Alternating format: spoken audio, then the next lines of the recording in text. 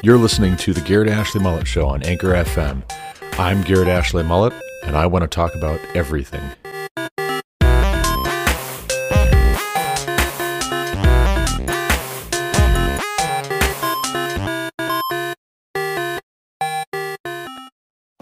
What you just said is one of the most insanely idiotic things I have ever heard. At no point in your rambling, incoherent response were you even close to anything that could be considered a rational thought. Everyone in this room is now dumber for having listened to it. I award you no points, and may God have mercy on your soul. And welcome back to the Garrett Ashley Mullet Show. This is, of course, Garrett Ashley Mullet. That is a scene from Billy Madison, a movie I have admittedly never seen, but I have seen that clip several times. It comes to mind every now and then when I hear something particularly atrocious. Like, for instance, Joe Biden's first State of the Union address last night. It was awful. It was a thing to behold. It was a spectacle and curious. And I mean no disrespect, but I'll tell you what, I watched with all of my children, with the exception of our youngest, obviously. He didn't watch. He wasn't there to watch. He would have probably watched with us, but would have probably been the only one completely immune to the mind-numbing inanity. Andrew was with my wife. My wife went to a birthday party for one of the ladies in our small group. And meanwhile, me and our other 7 children ordered some pizza, had some ice cream, enjoyed, and when I say enjoyed, I mean that in the loosest possible sense, enjoyed the State of the Union address, Biden's first. We hooked the laptop up to the TV. That's how we ended up watching it. My apologies to JP Chavez. I didn't respond to your text last night, your last message, because we were already watching kind of the pre-game backstage conversation between the various hosts at the Daily Wire. Really enjoyed the inclusion of Candace Owens. She hasn't been in on any of the other backstage discussions that I've caught since she joined the Daily Wire, but I enjoyed her contribution and I enjoyed the back and forth. But we enjoyed that, and the State of the Union itself was a bit of a grind, not going to lie. At the end of it, they go back to the backstage crew, and there's a little bit of quick commentary from various personalities, all the various personalities at the Daily Wire, the big names who have their own regular podcast shows and whatnot. And one by one, they all keyed in on the fact that it was dishonest and misleading and manipulative and confusing and often just very hard to follow. I mean, it's one thing to say things that are just objectively false, that are not true.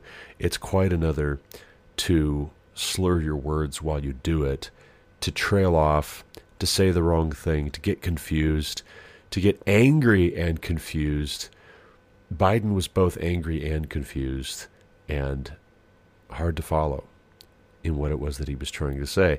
What you could make out, what you could follow in his State of the Union was, quite frankly, false. Not true. He lied. I don't know if this is news to anybody, but sometimes politicians lie, and sometimes politicians lie very poorly. And so one of the insightful remarks from Candace Owens I really appreciated was that she said, as opposed to the previous Democratic administration, when Biden lies, it doesn't sound very good, right? When Obama would lie to us, it was just like, well, okay, at least we give him some marks for being eloquent and being artful in his deception. And I kind of feel good if I don't think too hard about what it is that he's actually saying. I kind of feel good hearing these lies. So whisper sweet nothings.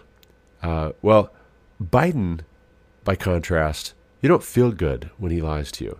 I mean, when he lies, it sounds bad.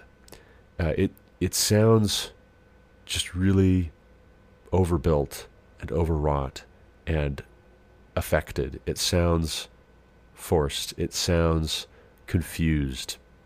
It is confused, but it sounds confused.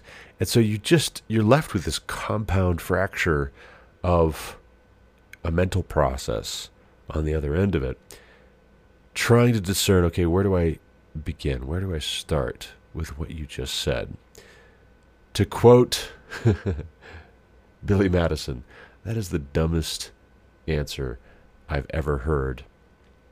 Now, if we peel back the derision a little bit, and we talk specifically to the dynamics here, I think this is where it's very important for us to, yes, be clear, yes, convey some emotion, but also let's stick to the facts ourselves. Let's not get caught up in the emotion and mistake emoting for making a better argument, coming up with a better idea. It is a sad indictment on the condition of our culture and our society and our country that even if you agreed with his policies, Biden is seen as the best representative the Democrats can put up there. He's the one who won the election. He's seen as the best representative of their party and of their politics and their philosophy, their governing philosophy, their political philosophy, their social philosophy, everything.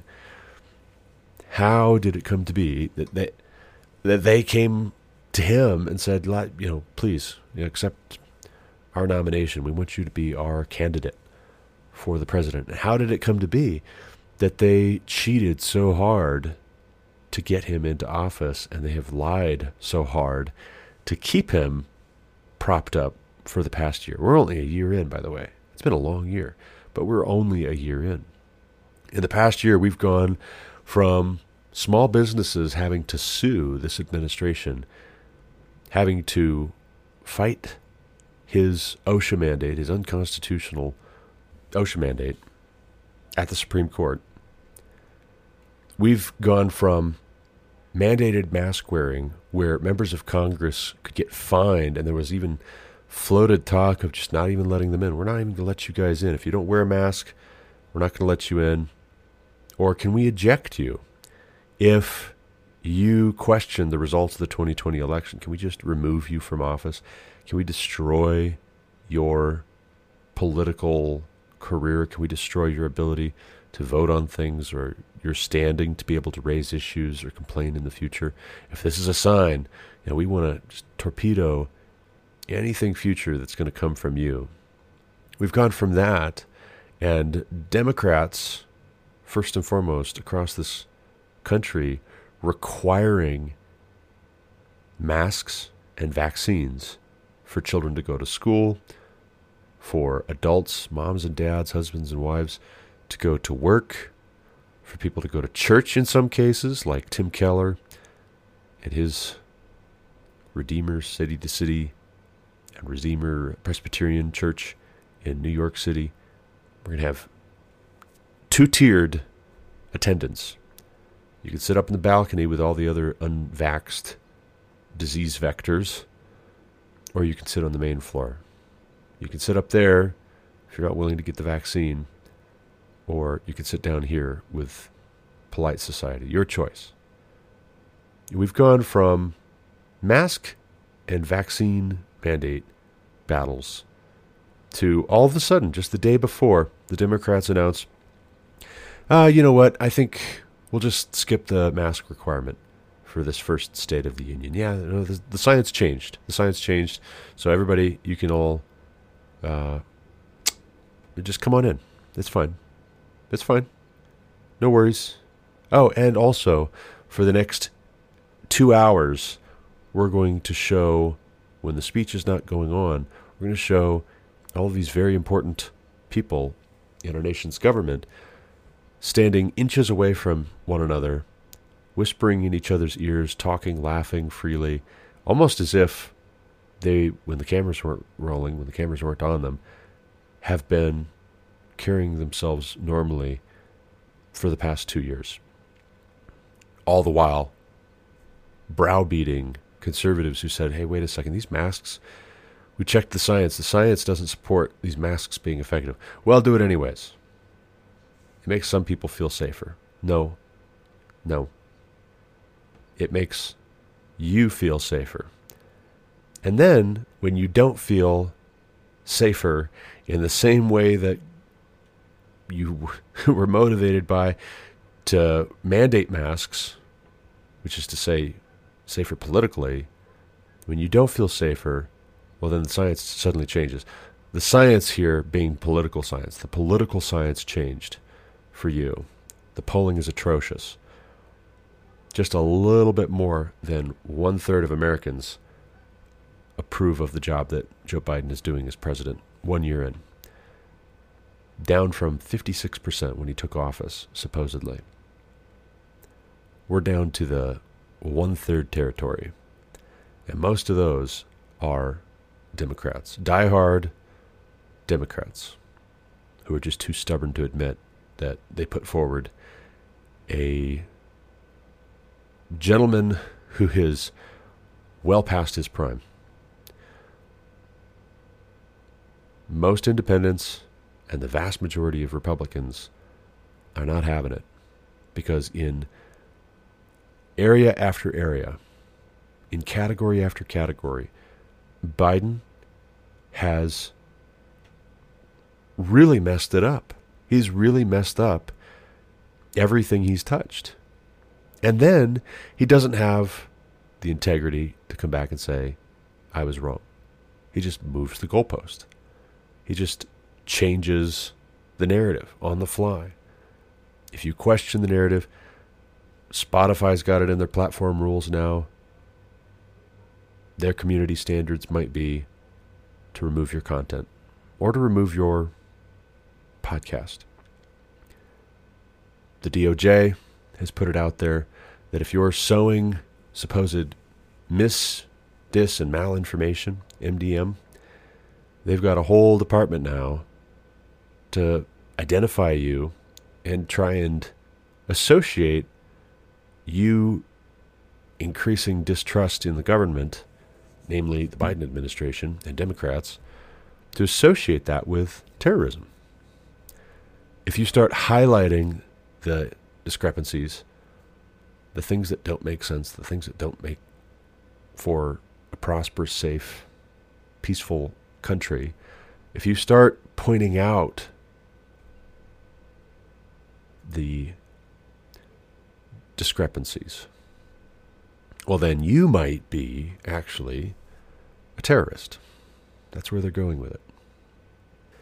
Now, a couple of times last night, Biden threw out some line that was sure to get applause and maybe even a standing ovation from Republicans. He'd throw out a line that sounds like something we would agree with. And then just as quickly as they're up on their feet clapping, he'd bring in the switch. A bait and switch. I'm going to get you guys to stand up and clap, and then I'm going to deliver the non sequitur that doesn't follow from what I just said.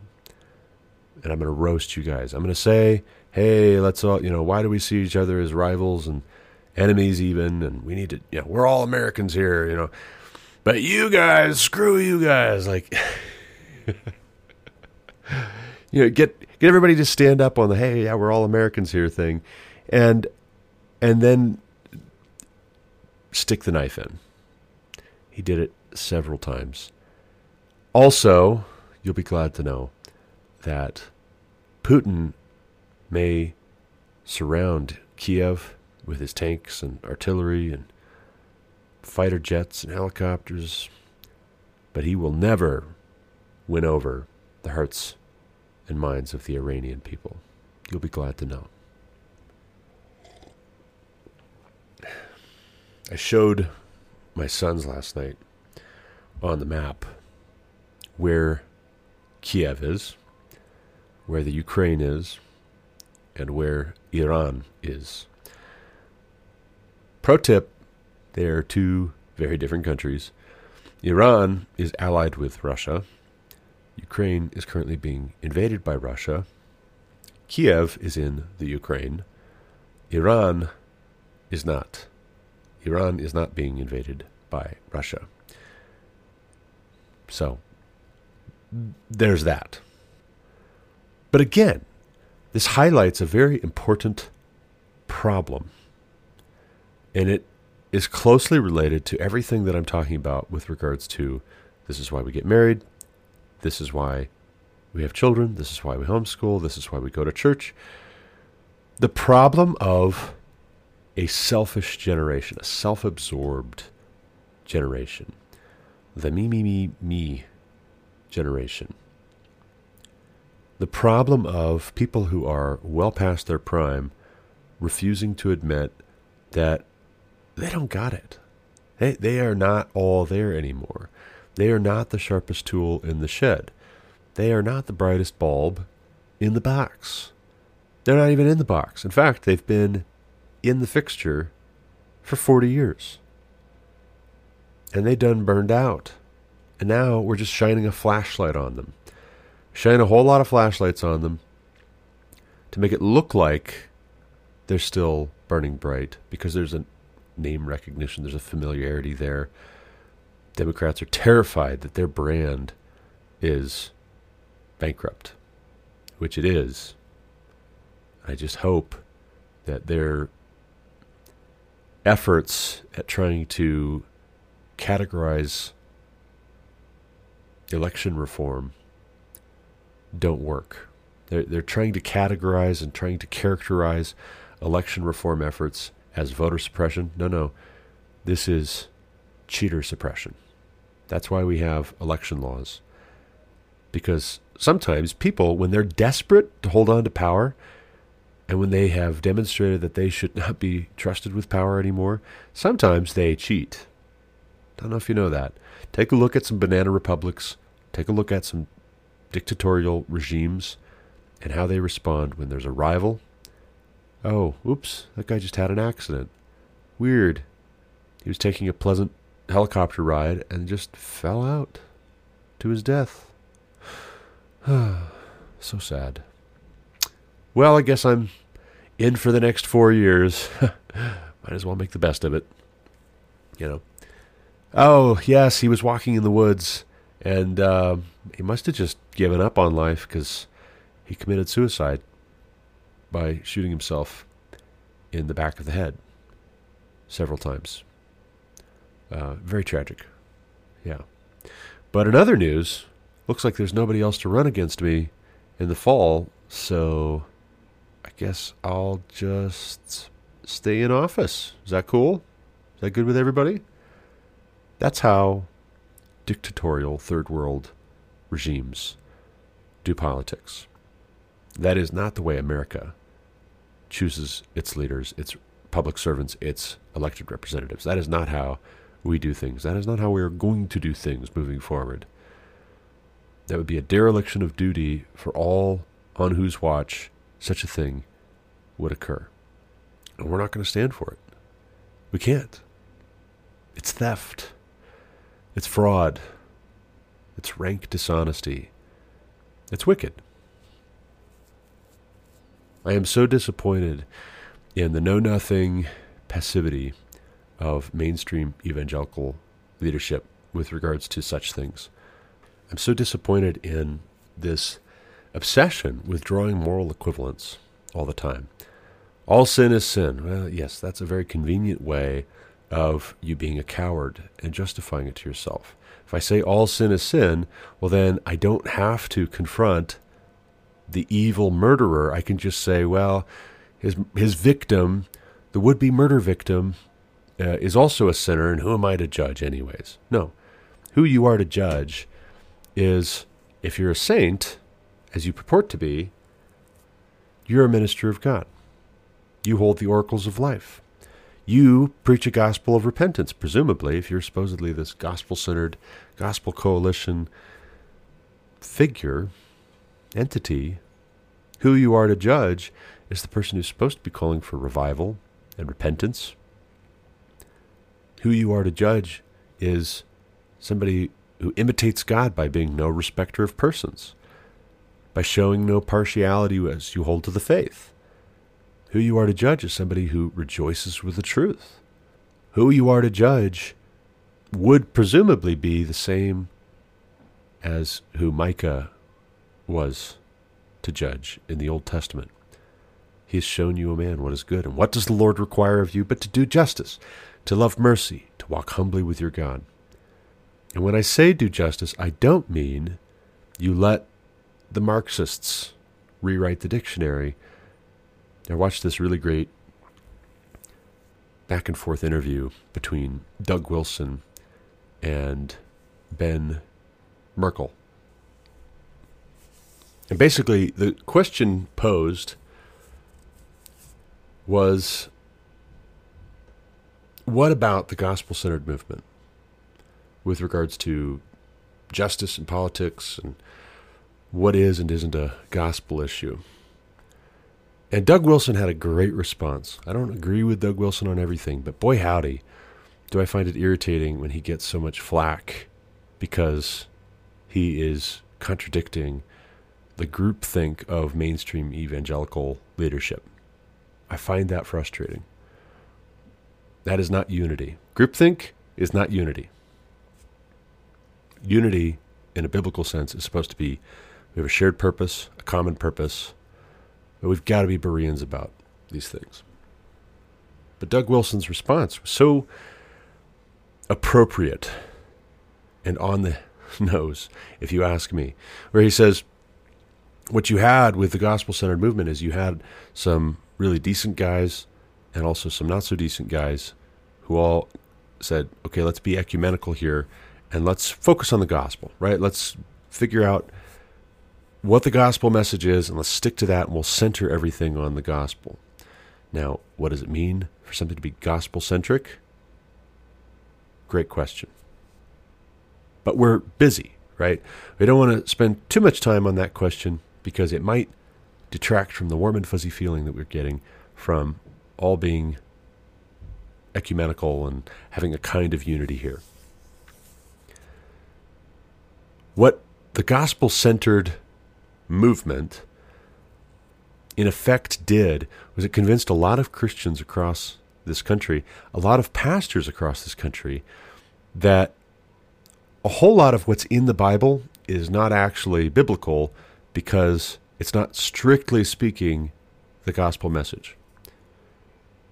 It's not strictly speaking God loves you and has a wonderful plan for your life. Did you know that Jesus died for your sins?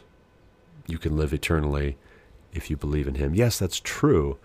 That's true that we should be about the gospel. We should be preaching the gospel. But what about the whole counsel of God? What about the context of the gospel? Were we only given a tract by God, or were we given his word?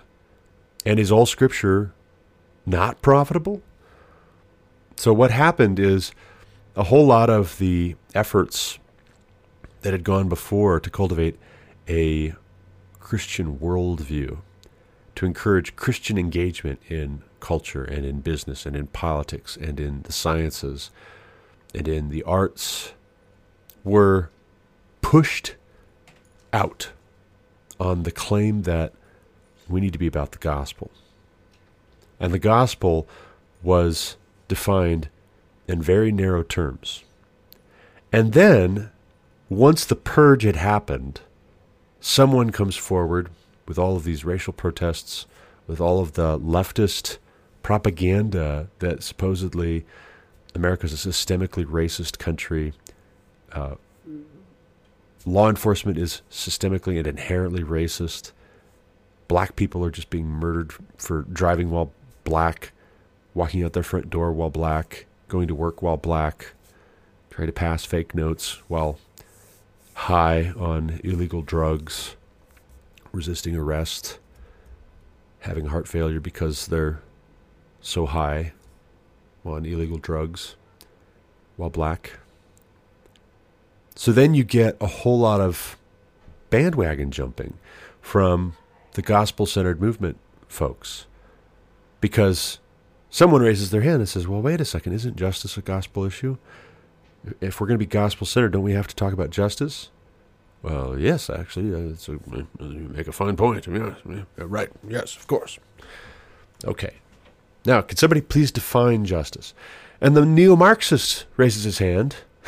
The community organizer in church clothes raises his hand and gives a Marxist definition of justice that has everything to do with equity and inequity and a whole lot of assumptions that are totally unbiblical, and even a 5-minute treatment from the scriptures would be able to demonstrate that. But because unity was defined in such narrow terms, and actually more rightly describes groupthink and going with the flow, racing to the middle, moral equivalence so as to offend the least number of people as they perceive it based on their reading of the tea leaves in what they think is happening politically. That 5-minute conversation, when it happened, was decried as insensitive, racist, bigoted, ignorant, unkind, unloving.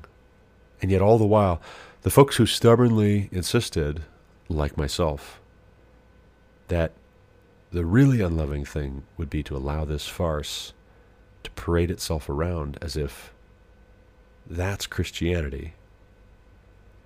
The folks who stubbornly insisted, no, I want no part of this. I wash my hands of what you guys are doing, and I'm going to be on the outside of this big tent,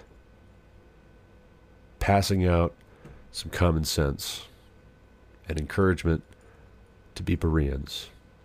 Those folks, and I would put Doug Wilson in this category as well from what I've seen and read and heard, those folks were accused of not being sufficiently about the gospel.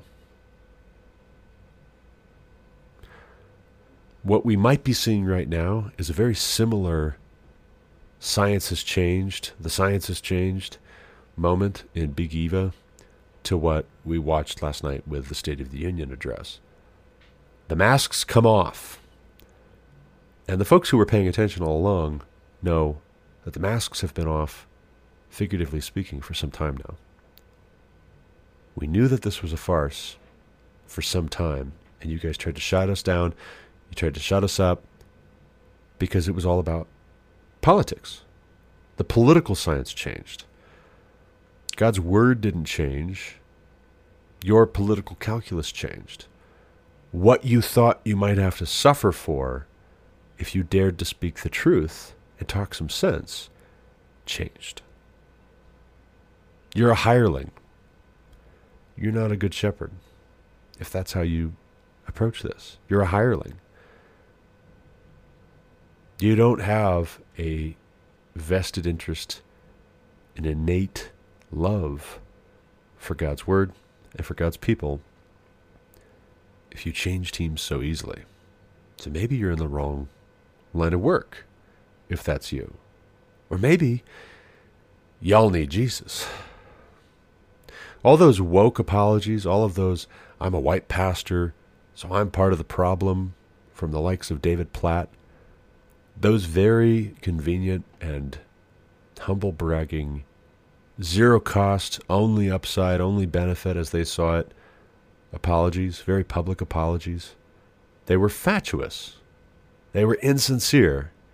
And the test, if that really is where their heart is at, to confess sin publicly, to repent of it, the test is, once the political science changes for them, do they come back and do a full breakdown on where they went off the rails? And do they maybe step down?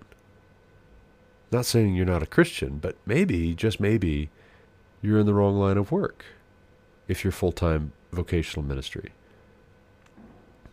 Or maybe you need to repent and turn over a new leaf, and it needs to be genuine. Peter didn't step down from ministry after being confronted by Paul at Antioch. But boy howdy, he needed to be confronted by Paul at Antioch. And if we were to speak into that situation the way that far too many of the supposedly gospel-centered folks have spoken into this division about wokeism, we would say, Paul, we need unity. You're not being very unified right now. You're not being a unifier. You're not being a uniter. You're dividing. Just who do you work for, Paul? Calling Peter out like that. Don't you know he studied under Jesus for 3 years? Don't you realize he's the preeminent apostle? I don't know where you think you have the right to challenge him on his catering to the Judaizers. But you got another thing coming. And yet, it's the folks who imitate Paul at Antioch, as recorded in Galatians, who the church has needed so desperately and will always need so desperately. God uses the foolish things to shame the wise, and particularly those who are wise in their own eyes. God uses the weak things to shame the strong. God uses things that are nothing to bring to nothing things that are, to get his glory, to make sure his representation is a constant, to make sure that all things work out to the good for those who love him and are called according to his purpose. And yes, there's absolutely grace, not cheap grace. It's costly, couldn't be more costly. But yes, there is grace for those like Peter, who deny Christ 3 times, even when it's just a little girl asking, "Weren't you one of his disciples?" There is grace for men like Peter, who stop having anything to do with the Gentile converts because the Judaizers are in town, and he's deathly afraid of offending them. He really wants to stay on their good side. I don't know, maybe they're big donors, politically well connected. I don't know.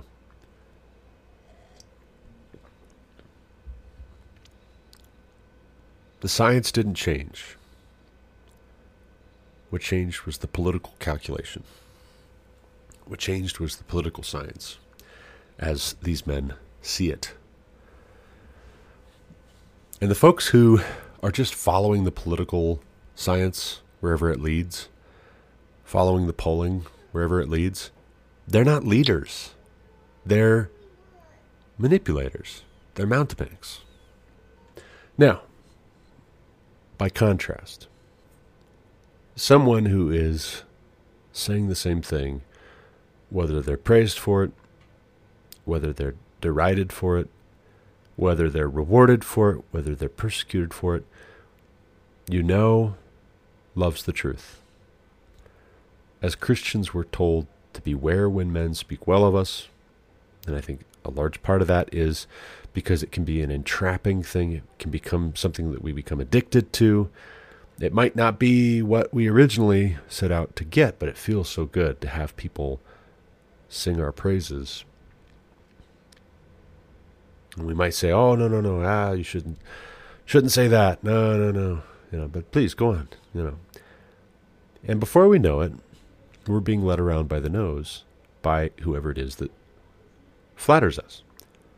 Now, on the flip side, we're told to not fear man, who can only kill the body and then has nothing more he can do to us. That basically sets the limits on what men can threaten to do to us, and us stick to our guns. If the truth is the truth, it doesn't cease to be the truth because somebody has a gun to your head. And what more can they do to you? They literally can do nothing worse to you than kill you. And somebody could say, "Well, they're threatening things that I hold very near and dear." Well, is that really actually more important? Is it going to be easier for them to just threaten to kill you totally and you're done, or harder? So the test is, Do we have the same message, whether we're being spoken well of? Do we maybe want to keep the good times rolling? Or whether we're being insulted and abused and just desperately want out? Or we see somebody else being abused for saying the thing that we were about to say. I don't want to be like that guy. That's where Peter was at. Peter denies Christ 3 times as Christ is about to be crucified. He doesn't want to end up like Jesus. Not just yet. Not right then. No, he's not ready for that. No, I don't know what you're talking about. I've never seen the man. I wonder on the flip side whether the Judaizers were flattering him, whether they were talking him up and trying to ingratiate themselves in a very mealy-mouthed, duplicitous way. Hey, Peter, can I talk to you for just a minute? Yeah, I wanted to say I really admire your work and I really appreciate what you're doing here. So, about the Gentile believers, I really think you need to be encouraging them to get circumcised. That just really needs to happen.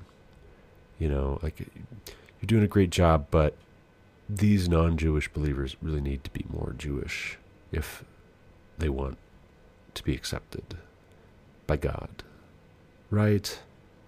I just think it's sending the wrong message that you're hanging out with them and you haven't talked about circumcision yet. I'm just really concerned about how that looks. I want to see you do well. There's a lot of just very oily maneuvers that get pulled like that in the church. On both sides. On the bullying and on the sweet-talking side of it. And if we're at least striving, maybe imperfectly, but if we're at least striving to love God first and foremost, we're going to be searching his scriptures like Bereans to see whether these things are so. When Satan comes along, Jesus calls Peter Satan at a certain point. Get behind me, Satan, he says. Peter's trying to get real assertive with Jesus, tell him what he is and isn't going to do. Jesus needs to remind Peter why he's here and who he takes orders from. Jesus takes orders from the Father. Let's get that clear. Jesus doesn't take orders from Peter. I think you got your wires crossed there. But how does Jesus respond when tempted in the desert? With Scripture. He's tempted with Scripture. Satan knows how to quote Scripture. And sometimes he tempts wolves in sheep's clothing, Balaam type figures, to quote Scripture in pushing for very evil, wicked programs. And we can play the part of Adam and Eve with the forbidden fruit. Hey, what's the big deal? It does look pretty tasty. I'm not going to lie. Hath God said? And before you know it, Eden is closed off to you. I think we should be reminded, as we look at the State of the Union, we should be reminded of the big evangelical voices who said, it really doesn't matter who you vote for. Who says you can't vote for a Democrat if you're a Christian? That's nonsense. Pride, egotism, just as deadly of sins as abortion and murder and sexual perversion. Biden called Roe versus Wade maternal care last night. That was bizarre. And again, I think it's funny that Candace Owens highlighted what I've been saying here for several weeks to my sons. When Obama said these kinds of things, he made it sound like a good idea. Biden says it, and it sounds bad. He's saying bad things, and when he says the bad things, they actually sound bad. Which I think is a better thing. I would rather not be tempted by the bug light. Don't go into the light. Bzz. I would rather not be tempted to agree with Obama when he says very evil, untrue things and makes them sound good. Sweet nothings. I would prefer that when nothings are whispered in our ears, they are whispered in a way that sounds bitter. Biden is whispering bitter nothings in our ears, occasionally punctuating with outbursts of anger. Anger at himself, I think, more than his political opponents, although it can just as quickly get directed at his political opponents or his supposed allies. But I watched that State of the Union address last night, and I thought to myself of very highly respected and trusted, best-selling, widely listened to, quickly heeded leaders in American evangelical Christianity who weighed in the 2020 election to say that Trump tweeting mean things was just as bad or worse compared with Biden wanting partial birth abortion or socialism or the teaching of gender theory to your 5-year-olds, transvestite story hour at your local library, critical race theory, defunding the police. It's all the same, really. Mean tweets, arrogance. Trump is arrogant and brash. And that's another curious thing. And again, Candace Owens picked up on this. Maybe she's been listening to my podcast. Hi, Candace, if you're listening. Good job. You're great. But when Obama would say untrue things, he made them sound appealing. When Trump said true things, he made them sound, at least to people who were prickly and who were easily swayed, he made them sound hard. Biden says dumb things, and they do sound dumb and incoherent, which is appropriate. Our prayer should be that we have somebody in office next who represents our country next, and not someone, but a whole generation of leaders and public servants who, when they say a good thing, it sounds appropriate, it sounds good. When they say that something is good, it sounds good. When they say that something is bad, it sounds bad. Who rightly call things by their names. Who don't say up is down and down is up and left is right and in is out and good is bad and bitter is sweet and no. Let your yes be yes and your no be no. Anything more comes from the evil one. But Biden called Roe v. Wade and a very narrowly defeated attempt at codifying Roe v. Wade. And Joe Manchin, God bless you, sir, for voting with the Republicans to make sure that did not get codified. Joe Biden called Roe v. Wade women's health and maternal care. This is where he's a blessing in disguise, because if you actually look up the word maternal, it means mother. You're admitting that this is a mother, which means you're admitting that this is a child, which means that you're admitting that this is murder. You've been weighed, you've been measured, you've been found wanting, Democrats. You embraced lies from the pit of hell and made them into your party platform. Vengeance is mine, saith the Lord. I will repay. I very much hope that Roe v. Wade is overturned. I think that would be a fantastic start to a national revival of Christian conviction, Christian civilization. And no, that is not a dog whistle for white nationalism.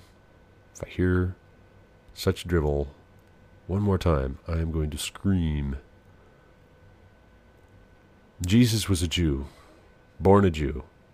All of the apostles were Jews, born Jews, ethnically. Every tribe, every tongue, every nation is going to be singing praises to the Lamb in the end. The Great Commission is to make disciples of all nations. Our origin story says we're not evolved from variously developed lower life forms, some of us more evolved than others. We're all evolved. Some of us are just more evolved than others, to borrow and adapt the line from George Orwell's Animal Farm. We're all equal. Some of us are more equal than others. No, the Christian origin story, and this is part of why it's so very critical, very important that we hold to a literal interpretation of Genesis, in my view. But our origin story says we all descend from Adam and Eve, one man and one woman. And it doesn't say, nor does it need to say, how much melanin was in their skin. The fact that they were going around the garden naked for some undetermined amount of time, we don't know how long. Could have been weeks, could have been months, could have been years, could have been decades, could have been a century or more for all we know. The fact that they were going around naked and unashamed leads me to believe they were probably not as white as I am, working from home, sitting in my office, sitting in my computer all day, although I am honored to be an honorary Hispanic. Thank you, J.P. Chavez and Roy Garcia. It really is an honor. Quite frankly, I almost want to encourage each of my children to grow up and marry somebody from a different continent, just to drive the point home. I mean, they need to be Christians first and foremost. That's got to be the first and foremost thing, but just to prove that we're not racists. This is not about white nationalism. Get out of here. Your beef is not with white people. Your beef is with Christianity, because your beef is with Christ, because your beef is with God, because you're of your father, the devil. Your constant railing against white supremacy. Yes, there is such a thing as white supremacy, but as broadly defined as these Marxists have defined white nationalism and white supremacy and all that, white-centeredness, you come up with all these newfangled terms that can mean anything you want them to. Because at the end of the day, it's theater. It's hokum. It's a lot of sleight of hand. It's a lot of snake oil selling.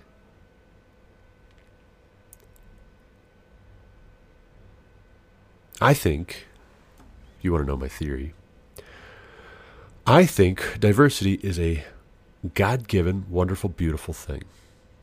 I think that very few things would please me more than being able to travel the world someday.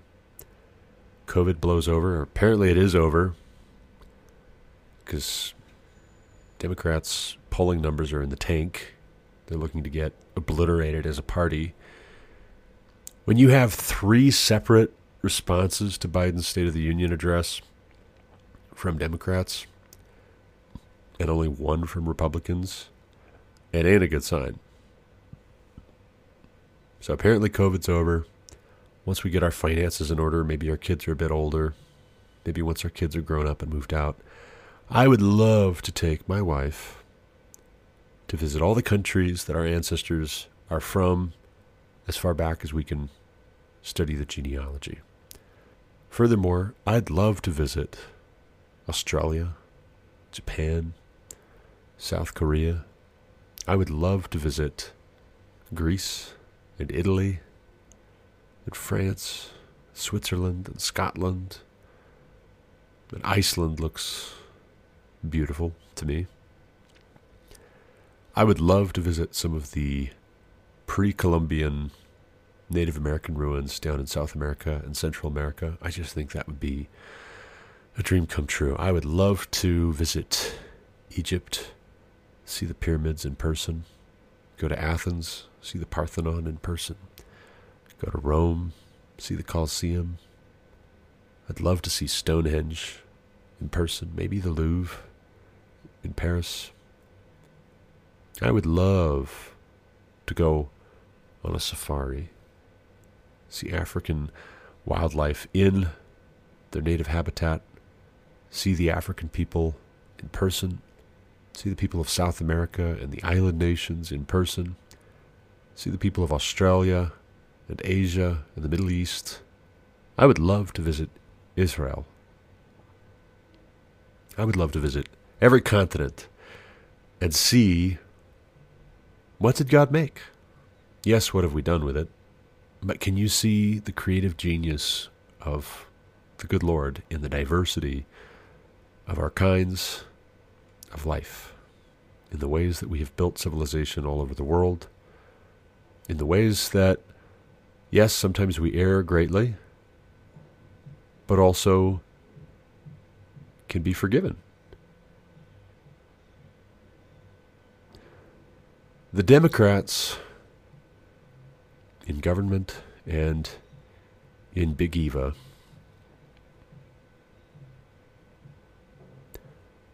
are not leaders. Not leaders that we should follow. We might be facing World War III. We might be facing the real prospect of a lot of our young men.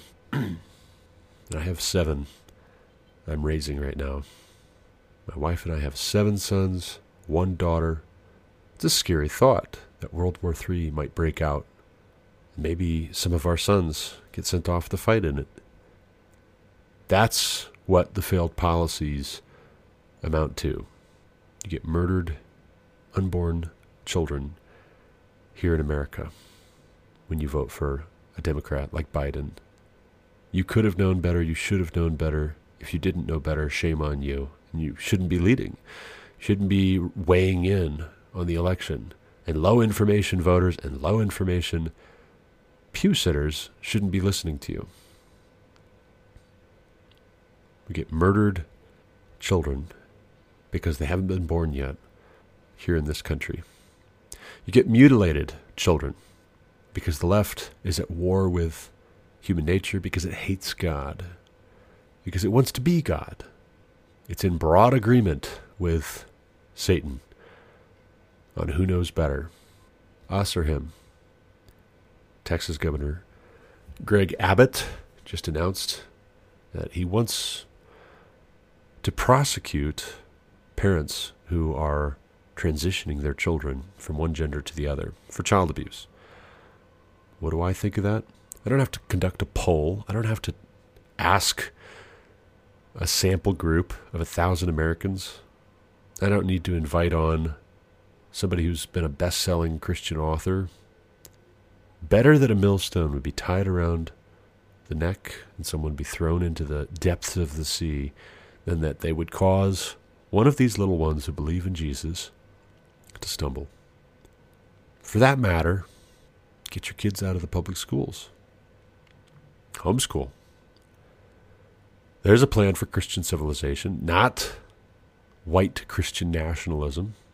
Nothing thrills me more than knowing that a lot of African American and Hispanic American families have decided to pull their kids out. Because you know what? CRT is not just bad for white kids. It's bad for all kids because it doesn't comport with reality.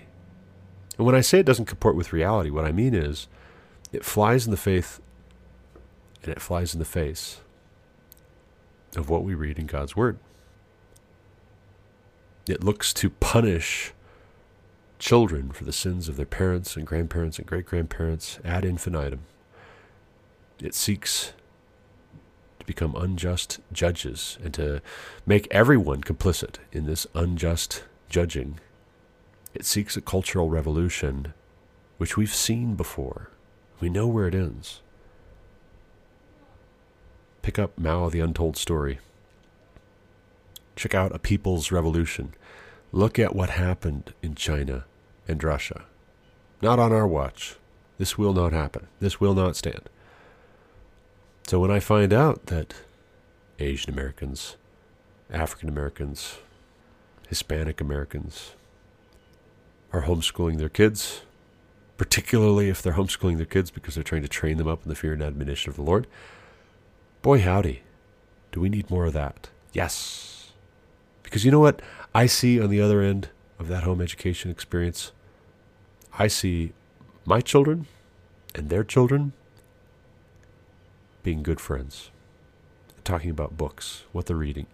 I see them talking about foreign policy and theology and art and science. And hey, what are you doing this weekend?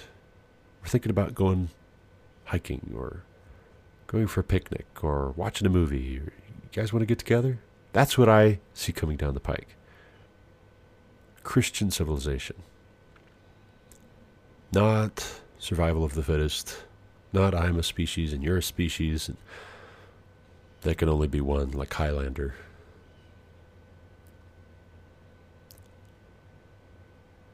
The State of the Union is not strong. I'm not going to flatter you. I listened to the Republican response. It ended on a much more cheerful note, and of course it was a woman. Because Biden is a man. Republicans want to say, we too. But Biden ended his State of the Union by saying the State of the Union is strong. The Republican governor of Iowa ended her State of the Union by saying the State of the Union is strong. And I say the State of the Union is weak. Never in my life have I felt like the State of this Union was weaker, in fact. But it could get stronger, by God's grace, if we repent of our sins. Sins like infanticide, sexual immorality, deceit, setting brother against brother. Basically, look at the short list of things that God hates and repent of those first. Start there. Start with that. Do a keyword search on BibleGateway.com, for instance. Look for the word woe, W-O-E. Start with that. See if any of those are what you need to repent of.